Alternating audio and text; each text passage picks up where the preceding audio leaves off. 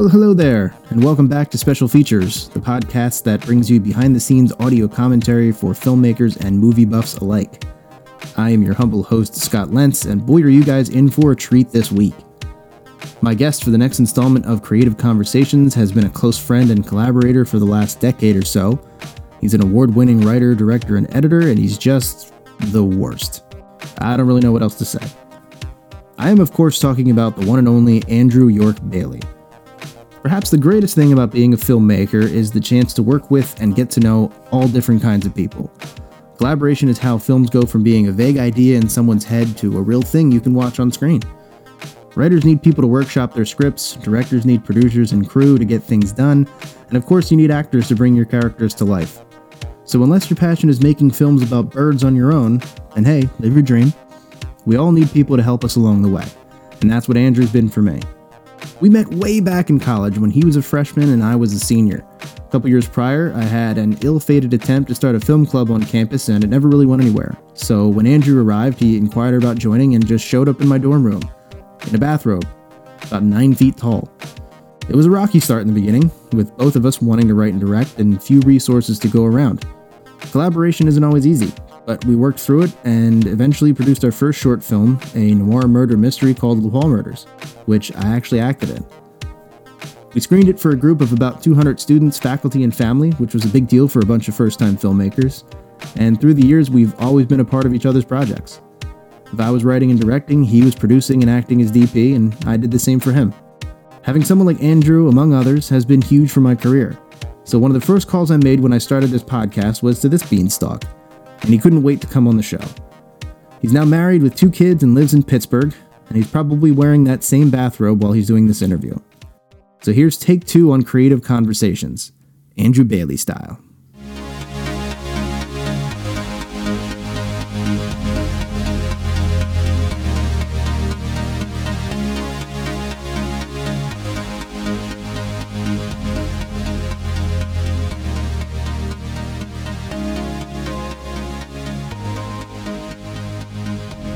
All right, Andrew, welcome to Special Features.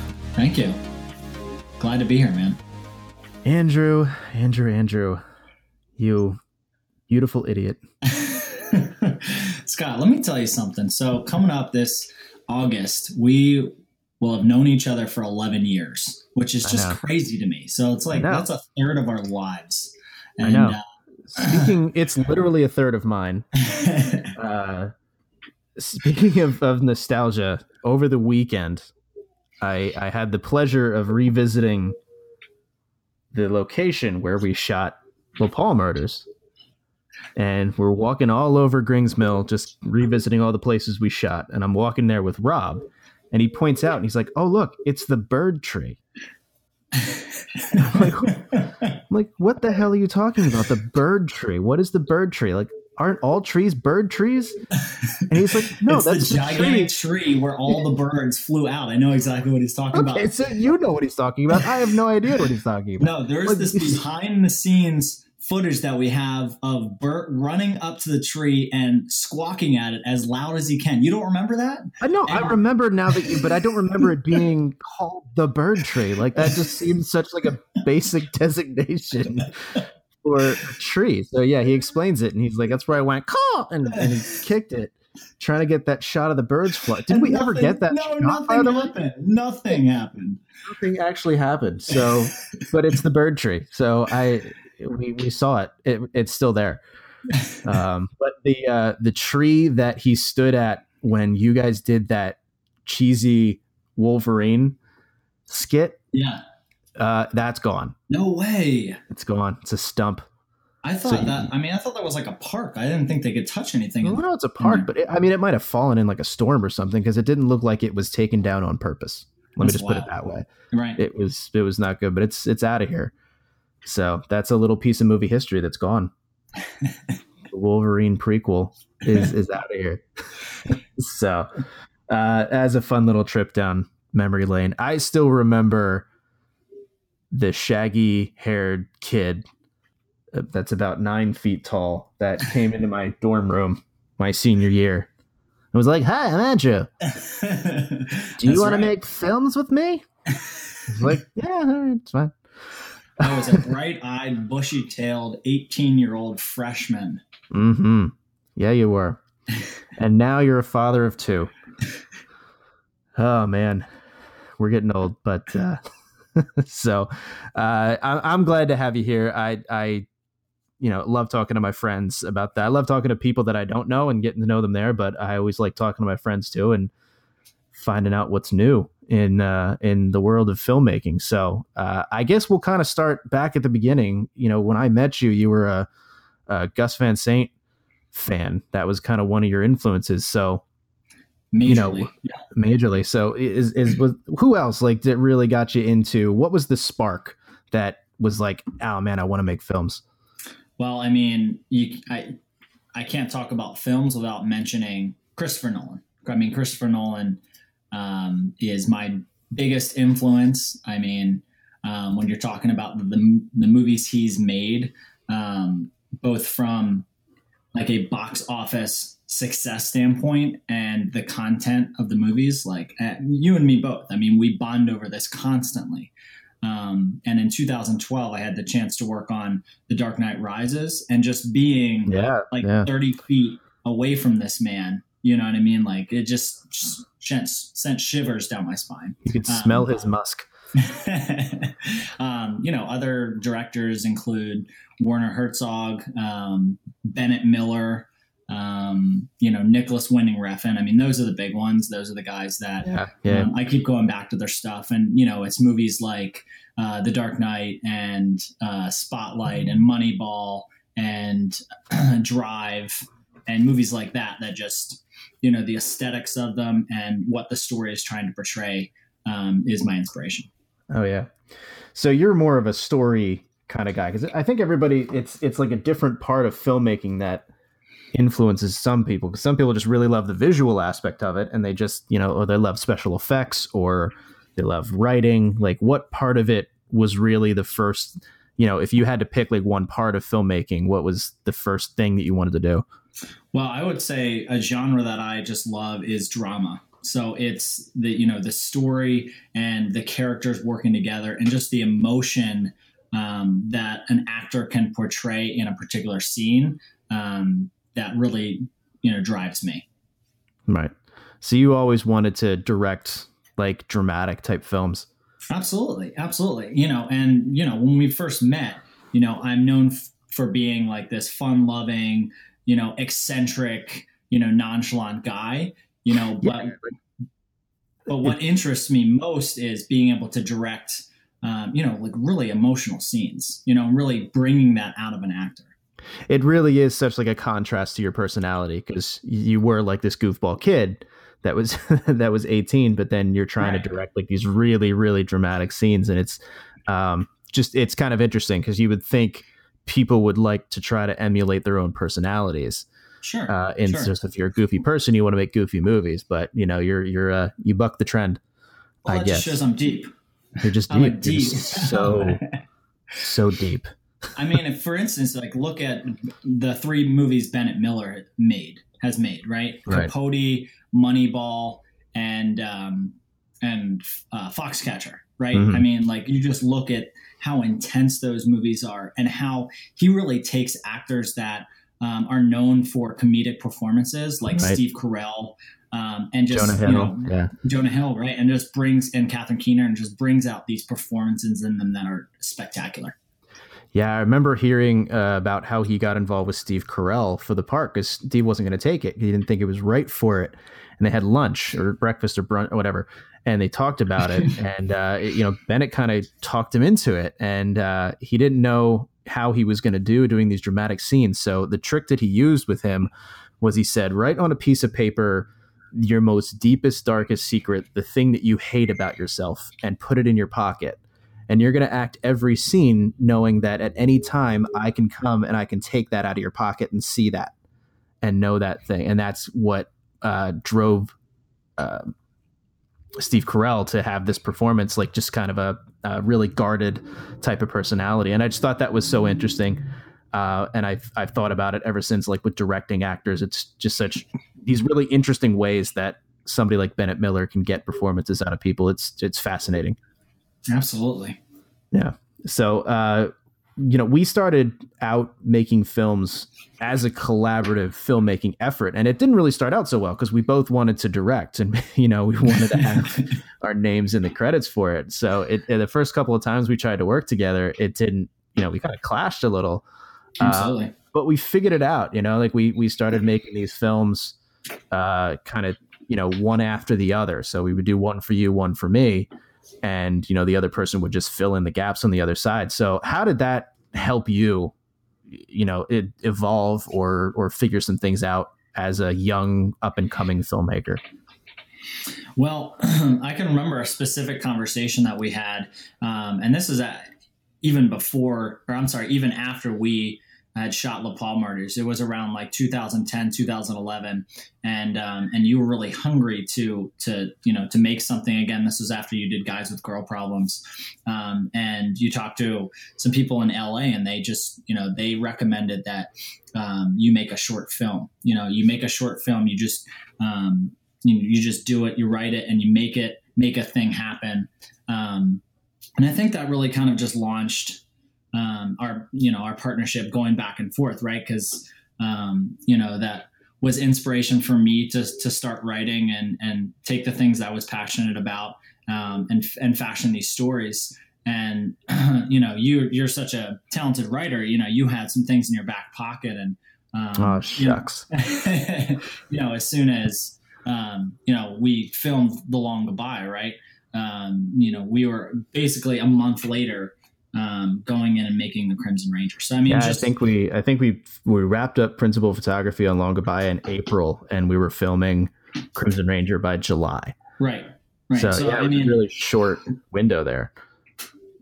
And I was fresh out of college at that point. So, really going and making something and just really learning about how the process works, right? Learning about film in a classroom is so much different than actually going out and do it. And, one of the things I wish that we would have had more hands-on, work on actual sets and, like set terminology in the school, right.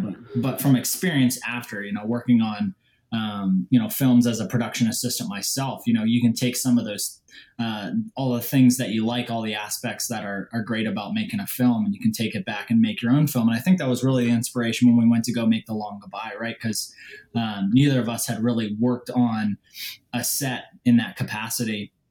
Right, where it was just us. Absolutely, yeah. And I think we set the tone with that film about how we wanted a set to be professional, and there was a lot of planning that went into that movie that we really piggybacked and we took into our next films. Yeah, and then you kind of had like a different path into that point where we kind of were like, this is what we're going to do. We're going to make these short films kind of one after the other, because you studied film in school. I didn't. I got a business degree because I just wanted something that was transferable across multiple channels. But you actually went to film school, and then you worked on films as a production assistant. I remember you working one summer on Affluenza, driving around Steve Gutenberg. Right. So, do you think that was there a point there that changed? Where you were working as a PA, where like, I want to do this differently? Well, I mean, you have those stories of working with directors, and you pretty much know, like, if a director is great or if a director, is not doing the best job. I don't want to name drop or anything, but you kind of figure out what kind of tone you want to set on set. How you want the production to kind of go, and I realized that really I didn't have to be working on big budget films to be working on films. And I think that was a big part of it. And there's a lot of other aspects that go into that, but really you don't have to be working for the man to be making some great content. Yeah. And you mentioned that conversation I had with producers out in LA that inspired us to start that short film journey. And their biggest point that spoke to me was, look, your first few films that you make, you're going to do things that you don't like. You're going to have a lot of learning experiences. So make your productions as small as possible to minimize your risk, because you don't want to go in and make a feature film and put in a lot of money and time and effort and then walk away saying, man, I wish I would have done everything differently. So just make something tiny that you can learn from, and then you can move into the next thing and actually apply the things that you learn. Because if you make a feature film and you don't get out of it what you thought, you may never make another film after that, because it can be that discouraging on that end. So it was such a huge like awakening point for me, and I think you kind of had that same feeling. I mean, bingo. Yeah, you nailed it. I mean, and I'm sure you can speak this a little bit more, but just imagine if we would have, if you would have tried to make Acoustic Hearts, just straight out of the gun, right? It would have been not possible. Crazy, right? Yeah. We took actors that we knew from past projects. We took locations that we had secured from past projects, and we use some of that same stuff. You build those contacts and those important people that support you, and they helped get Acoustic Hearts made for sure. I mean, we met some great crew along the way. We met Doug through all of this, and Doug is a big part of this. Though they'll meet him. Doug is a friend of the pod. They'll meet him a little bit later here, but yeah, I mean, we never would have had those relationships had we not done it this way, right. Which is really cool. Do you think that? I mean, I kind of feel this way because I had influences when I first started, and you did too. You talked about them earlier. Do you feel like you have some new influences now that you've been through the ringer a few times and have that experience, that you might appreciate a certain type of, not that you don't like dramas anymore, but is it something new that's come along being like, I dig what this guy's doing? Well, I don't know if I have a particular, I mean, there's so many, right? But I mean, I think something you've brought up in past podcasts it's just the advent of like streaming services, right? Netflix and Hulu, and even like TV programs that are just making like cinematic series right now, like FX, you know what I mean? Like just people that are taking the status quo, like what a movie can be, and they're kind of turning it on their head. I mean, I think that FX is doing some of the best work on TV right now, making cinematic pieces. I'm watching a show called Trust right now. I just finished up watching the assassination of Gianni Versace. Just shows that are cinematic. So I mean, right now that's what I'm watching. On Netflix there is it's like a mini series, so it's a little too long to be. It's a little too long to be one movie that isn't Lord of the Rings. And so you got to kind of cut it up into a few episodes, but it has a beginning, middle, and end. Like it's not like we're going to leave a cliffhanger and oh no, absolutely, OJ's loose. I think that's the future. And I don't think this is exactly the question you're asking, but I mean, I think that is the future of cinema, where you have a platform like a Netflix where you can drop 10 episodes at one time, and you can really tell this story that has a longer arc than a regular movie. Mm-hmm. Oh yeah, absolutely. I'm interested in that kind of stuff as well. It really is kind of like a new. You didn't get that a whole lot back then. We really are in the golden age of TV. I mean, it's golden age, but then there's so much. Like I was talking to Doug yesterday about, we like those series too, but there's so many of them. Right. And you just, browse Hulu and you see the Hulu original series, and you just see, 50 different shows that all have 7-8 hours worth of content that one person does not have time to watch them all. So it's, the opportunities are there, but there's so much that it's hard to get to that point. And the quality is so good. I mean, just everything across all of those platforms. It's top notch. Some top notch stuff. So switching gears a little bit, I have, you and I are similar in that we both edit our own movies. Yeah. And that was always something I was taught not to do. So are we calling bullshit on that? I mean, absolutely. I mean, as a director, don't you want complete creative control? I mean, when you I think another person in the editing room, when you can have it, like it would be. Yeah, I think it's good to have somebody there to bounce off of, and we've done this on, The Long Goodbye, because I think the downfall of it is, as a director, you fall in love with a particular shot that might not work. Sure. but you love it so much that you don't want to get rid of it. You have to have somebody else. And we went through this in both Long Goodbye and Disposable, where I was like, that's not working, but you love the shot so much that you fought for it. And I gotta, talk you down and be like, it don't work. Sure. Right. We leveraged each other to be that other person, right. To be that voice of reason for absolutely. Yeah. There's a trust factor in there. And I think it's important because knowing what you're going to do.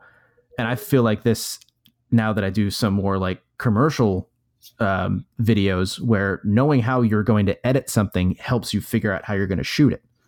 And it's really important as a director, because you don't want to just shoot random stuff and then get to the editing room and be like, or have your editor, if it's somebody else, be like, well, this isn't really cutting together very well. Right. You want to have that experience and have that knowledge, be like, I know exactly how I'm going to cut that together in order to get the best possible shots. Couldn't agree more. Yeah. So we'll talk about Disposable, and then, a little bit later we'll do some commentary on it. Yeah. Walk me through where did Disposable come from in the old noggin up there? Well, Disposable, I started to write Disposable at a time where, I had moved away from my hometown. I was living with my parents at the time. It was right after I graduated college. And I was getting set to move somewhere, right? It was going to be right when I was moving to Lancaster. I'm like, hey man, I think we're going to be moving to Lancaster soon. Oh, that's great. I'm moving away from Lancaster. I had set to make the jump. I was going to move to, I was going to move to New York. I was going to move to a hub where, I could really focus on film. And it was just kind of the struggles with the long distance relationship with my then girlfriend, now wife, Melissa, and just, the fights that you have and the issues with dealing with the long distance relationship and, things of that nature. So, yeah. And that's where it all came from. We're not getting into spoilers or anything, but just, I am a person who loves thrillers and loves twists and right, and that that ended up being where the story went. And from inception to what the final product looks like, I mean, it was totally different, right? I mean, the first draft of Disposable, who the heck even knows what it was called, right? It was like a couple camping in the woods, right? Which is a totally different concept from where we ended. Yeah, I remember the first draft you sent me was completely different from what we ended up with. Yeah. And, I leveraged you as a person who is great with dialogue and great with story. And I remember late night phone calls for both Long Goodbye and Disposable with us just hashing out. You sent me garbage, and I come up with diamonds. No, I mean, I've always thought you came up with solid ideas that just kind of need a little bit of fleshing out. And that going back to that collaboration with somebody who's, not just a writer, but also a filmmaker, I can understand what you're going for, as you send me a script and just kind of help you get there. Yeah. So I want you to tell the story about how you cast, or how we cast Dave Polgar. Yeah. In that movie. Well, you alluded to it in just this last podcast episode, but yes, I would. That's which everybody should listen to before listening to this podcast, or else you're not going to understand what we're talking about. So it was when we were casting your movie, The Crimson Ranger. I remember we got like this conference room in the Loyola Library, right? So people were coming from all over. I think a couple of people drove in from Philly, and we were casting people for the main superhero role in your movie. So it was like this, over the top, almost caricature role of the Crimson Ranger. And, this guy who looked like he was about 40 came in, named Dave Polgar. And I don't even remember how that Crimson Ranger audition went. Do you? Well, he didn't look the part. The part was the dorky, comic book nerd kind of person, and he's just this kind of like, Didn't he read for the Crimson Ranger? Like the actual Crimson Ranger character? No. I remember we thought that after he left because we had already cast the Crimson Ranger, so we were going to like take that away. So we That's thought like he's totally not the part for Ronnie, but he would have made a good Crimson Ranger. So we were both like, oh well. But I mean, to his credit, even though he didn't fit the part, he came out anyway, and that's the moral of the story. So yeah, and then fast forward to a year later when we're writing Disposable and we're starting to cast for it. I always remember one thing that he said, like when we were auditioning him. He's like, I'm willing to travel. I'm willing to do anything. Like I'm always available. Like just give me a call, right? So just his willingness to really go all out for the production really stuck with me. So I called Dave back a year later and, I auditioned probably 3 people, 3 to 5 people. And really that particular role, was fit for him, so it kind of just, it worked out. Right. Yeah. So like, because we kept in contact with him, Yeah. I mean, I don't think there's any story that I tell more than that one to anybody of just, opportunities. You don't know what's going to happen. Just put yourself out there. And it never, like, if he would have never come out for an audition that he drove like 45 minutes for, to a part he wasn't right for, he never would have gotten the next gig. And, I've seen him in other stuff since then. He's done some plays, he's done some commercial acting. So, it worked out for him, and that's great. So it's just a great lesson to be learned there. All right. Well, thanks for being here. Any parting gifts for our listeners? Well, I appreciate you having me on. I'm hoping that you and Rob can do a podcast here in the future, and I look forward to seeing you soon, man. Oh, absolutely. All right. Anything you want to plug before you go? Well, I am currently working on a movie. It is about a poor janitor who, walks around on a college campus at night and fills out blank chalkboards, with math problems. Yeah, it's going to be great. Really? Wow. I can't wait to see that. You know who would be good for that film? I think Matt Damon character. He's really, really unknown, but I think he might be good for that. Crazy. All right. Podcast over. I don't want to say it's always great talking to Andrew, but this was pretty awesome. I'm honestly amazed that our conversation did not devolve into obscure and incoherent Batman quotes as we usually do. Maybe next time. There's more to come with Andrew, as we also did a little audio commentary for his short film Disposable, where we dig a little deeper into how we made that movie happen. If you want to check out the film beforehand or watch during the commentary, I'll post a link in the description. Andrew is also my executive producer for Acoustic Hearts, which the real Special Features fans know is my first feature film starring Greg Barr, Taylor Ray Cole, Jason Brown, Karina Grossman, Larry Gessler, and more. It would mean so very much to me if you would check it out on Amazon Prime for free. Yes, for free just for you, and anyone else who has an Amazon Prime subscription. If you like what you heard in this creative conversation, be sure to check out previous episodes for more movie fun. And if you still like what you heard, please take just a few seconds, that's all it takes, to leave a rating and review on whatever platform you're listening on. iTunes, Google Play, Stitcher, SoundCloud, or whatever. That's how we grow and reach new people across the globe. And as always, thank you so much for listening. I hope the bromance between Andrew and I has inspired you to go out there and make some friends, rent or borrow a camera, and go make some short films. And in case I don't see you, good afternoon, good evening, and good night.